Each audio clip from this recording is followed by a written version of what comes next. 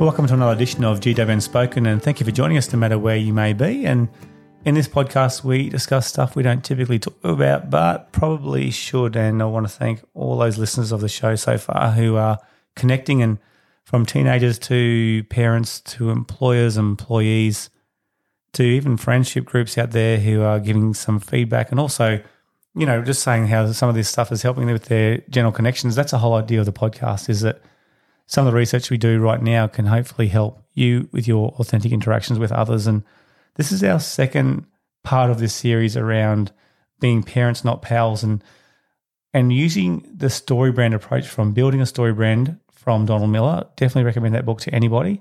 He talked about how CEOs and business owners can use the story brand approach, but we're now going to talk about how we can use that also as parents and also in our communication. So again, if you are not a parent listening to this, please just try and manipulate the conversation where you can go, yep, I'm not a parent, but who in my circle, even as a teenager or as, you know, just maybe an employee or as a friend, can use this to help other people and yourself. So what are some, just to recap, 3 unhealthy parenting styles. Number 1, helicopter parent.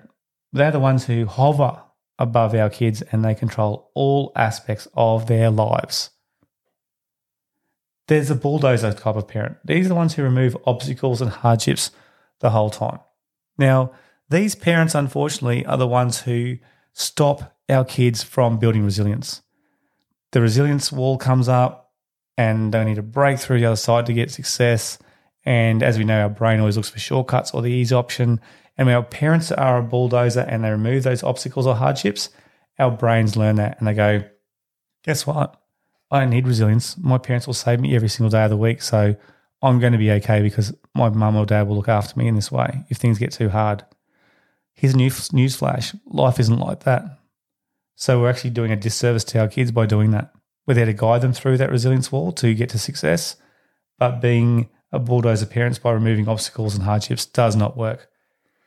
And the other one is a negligent or uninvolved parent. And unfortunately, that allows our kids to be very, very vulnerable, which is a bad thing because they then look for their peers as influences. And unfortunately, our teenagers probably don't have enough friends who have enough life experience to give them the proper guidance and authority to have good decisions. So that leads into one of the first parenting styles that we have from Burmind. We talked about last time, the psychologist who says there's 4 types of parenting styles. And I want you to reflect on, even as a communicator, which one of these are you mainly? Because I know it'll probably swap and change a bit based on your interactions that you have and your, I guess, conflicts that you may have too. So the first one is a neglectful parent, which we just talked about. And they are usually uninvolved or absent. And I think technology has a massive, I guess, a babysitting capacity now where a lot of our parents are probably more negligent because they're also busy or maybe also on their technology, and it's a great babysitting service. They have little nurturance or guidance towards their teens, and they're actually indifferent to child's social, emotional, and behavioural needs. It makes them very, very vulnerable. The second one they talk about is permissive, and these are child-driven. Child is in charge. They rarely give or enforce rules to their kids. And in fact, they overindulge children to avoid conflicts. How do you think that goes? There's a saying from Confucius that says, parents who are afraid to put their foot down usually have children that step on their toes. It's a big one. They learn to be the boss. They learn to get away with everything they want to. Again, no resilience. And our poor kids, even though we try and do the right thing by giving them everything, it actually does not allow any, because they actually don't know how to work through a conflicting and a resolution style, communication style. How about authoritarian? Can you remember how many % is authoritarian? A quarter. A quarter of us are authoritarian. And I think of authoritarian as in like the old school, you know, the demanding parent that you are living in my house, you are under my roof, and I am your father or mother. This is why you behave. But why? Because I'm your mum. Because I'm your dad. That's why you're doing it. All right, it's very parent-driven. It's very, very strict rules and very, very strict punishments. Now, look, don't get me wrong. I'm all about, as a teacher, firm, fair, consistent, and fun. That's the motto. That's the motto when I've got a practice student or the classes that are with me. That's how I try and teach. But when there's very strict rules and very strict punishments and one-way communication with little consideration of the child's social, emotional, or behavioural needs, I'm telling you now, you're going to get massive conflict and pushback, especially as a stereotype these days with the kids, because as we talked about, their brains and bodies don't mature significantly at the same time. Our physical maturation is a lot faster than our chronological age these days, and therefore physically and mentally there's a massive disparity. So basically, if you think about it, technology has sped up our brain so fast that our neural capacity cannot keep up. That's number one. Physically, because of the hormones and the foods, etc., and it's not the same nutrients in the soil, we are physically getting bigger earlier. So our brains and our bodies, there's a bigger gap in between what they used to be. Our brains are acting again like a 14 or 15-year-old because it's pruning and just going through our neural pathways are just going, hey, I'm interested in this, I've got to get rid of this because I've got to have more brain space for this. And if there's even more confusion there because of our brains and bodies not being on the same page, and an influence from technology saying this is how you should be and this is how you should push back, which is another natural thing that our teens do because that allows them to leave the nest, is that pushback. And then our parents are now coming at our kids from a very strict, old-fashioned point of view and saying, in my day, we never did this, we'd never disregard our parents. Kids won't care. And unfortunately, some of the old-school behaviour management strategies work, but when we're too strict, we don't understand that neurological and physical change, that can have even more disregard. And I might be wrong. Look, right back in, I feel that the more you look at any household these days, there's a bigger gap between parenting, how it used to be, and children, how they act and behave these days. And I still think the social, emotional, and neurological approach is the key. And if we can educate parents and co-workers and employers, CEOs, teachers especially on the ground all the time with children and teens, if we can educate parents just how these neurological changes are affecting our kids these days, especially from technology, I think there's going to be more chance of us having authentic interactions and connections. And then the last one she talked about was the authoritative style, and about 46% of apparently our parents are like that, and they solve problems together with their children. They set clear rules and expectations, and they have open communication and natural consequences. And I think this consistency allows children and teens to make predictions about their real world. And I think that consistency is the key, that along with clear and precise rules. So if you think about firm, consistent rules that are enforced, that's the key, that makes a difference to our children because they know what real life is. They know the consequences are real. And look, getting back to the story brand approach, and I want to go into the 4 types, and you think about any story these days, and a story brand talks about this. You think about what's a good example? Probably Star Wars, even though I'm not a Star Wars fan, but if I ask the Star Wars fans out there, who's the victim, you'd know who the victim is.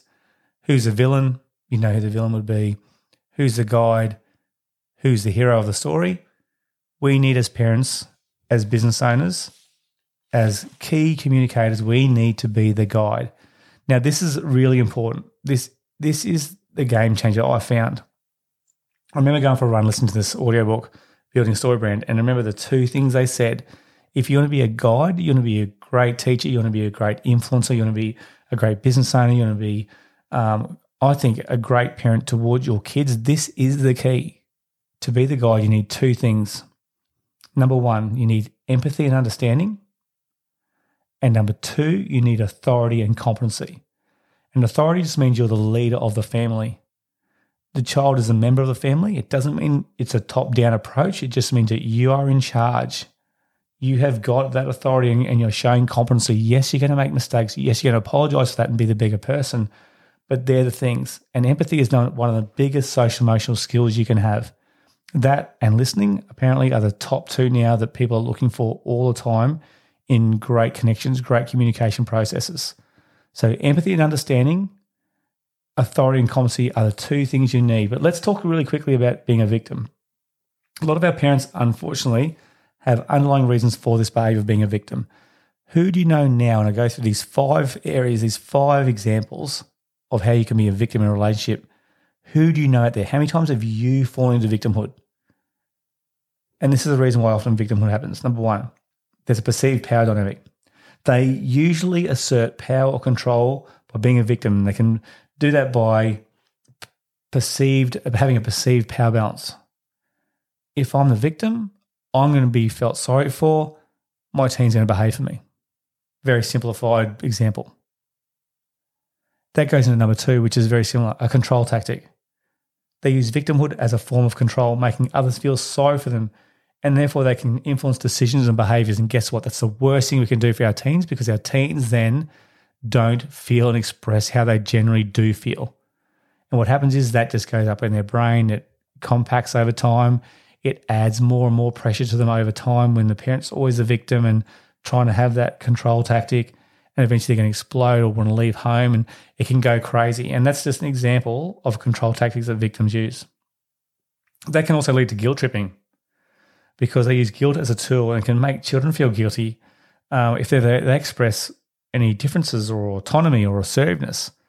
I had to laugh, and this is a pretty embarrassing story, and this will be held against me from my mates for sure, but couldn't sleep the other night. I'm not recommending this. It's probably a bad behaviour, but I couldn't get to sleep. Chucked on TV for a while, and Bad Mums 2 was on. Never seen Bad Mums 1. True, I haven't.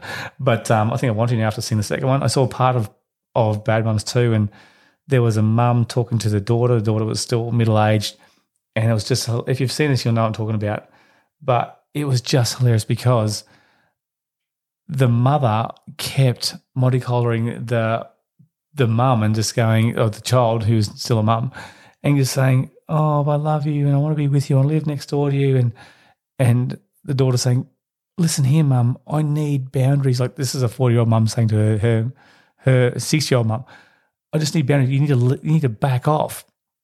And the 60-year-old mum's like, "Oh, you don't mean that. You know, we have such a connection, and I love you." And I think she had pictures of her face all over her pajamas. It was a bit sick. And the 4-year-old mum goes, "Honestly, you need boundaries. You need to stop it. You need to back off right now." And the older mum says, "Oh, but I've now got cancer. And how can you say that to me when I've got cancer?" And she's like, "Oh, have you? I'm so sorry. Mum, I'm sorry." And then the mum goes, "Okay, actually, I don't have cancer. I just, you know." And she's basically using it as a tactic to make them feel guilty to get what she wanted, which was obviously that she had separation anxiety from her child, even though she was like 40 years old. And that's just an example of how people can often guilt trip when they're acting as a victim. The other one is attention seeking. Acting the victim can often seek attention and validation from others, and hence they remain the focus of sympathy and care. And so empathy is a good thing, sympathy maybe not so much. But victims often look for that sympathy because, again, they remain the focus of the relationship.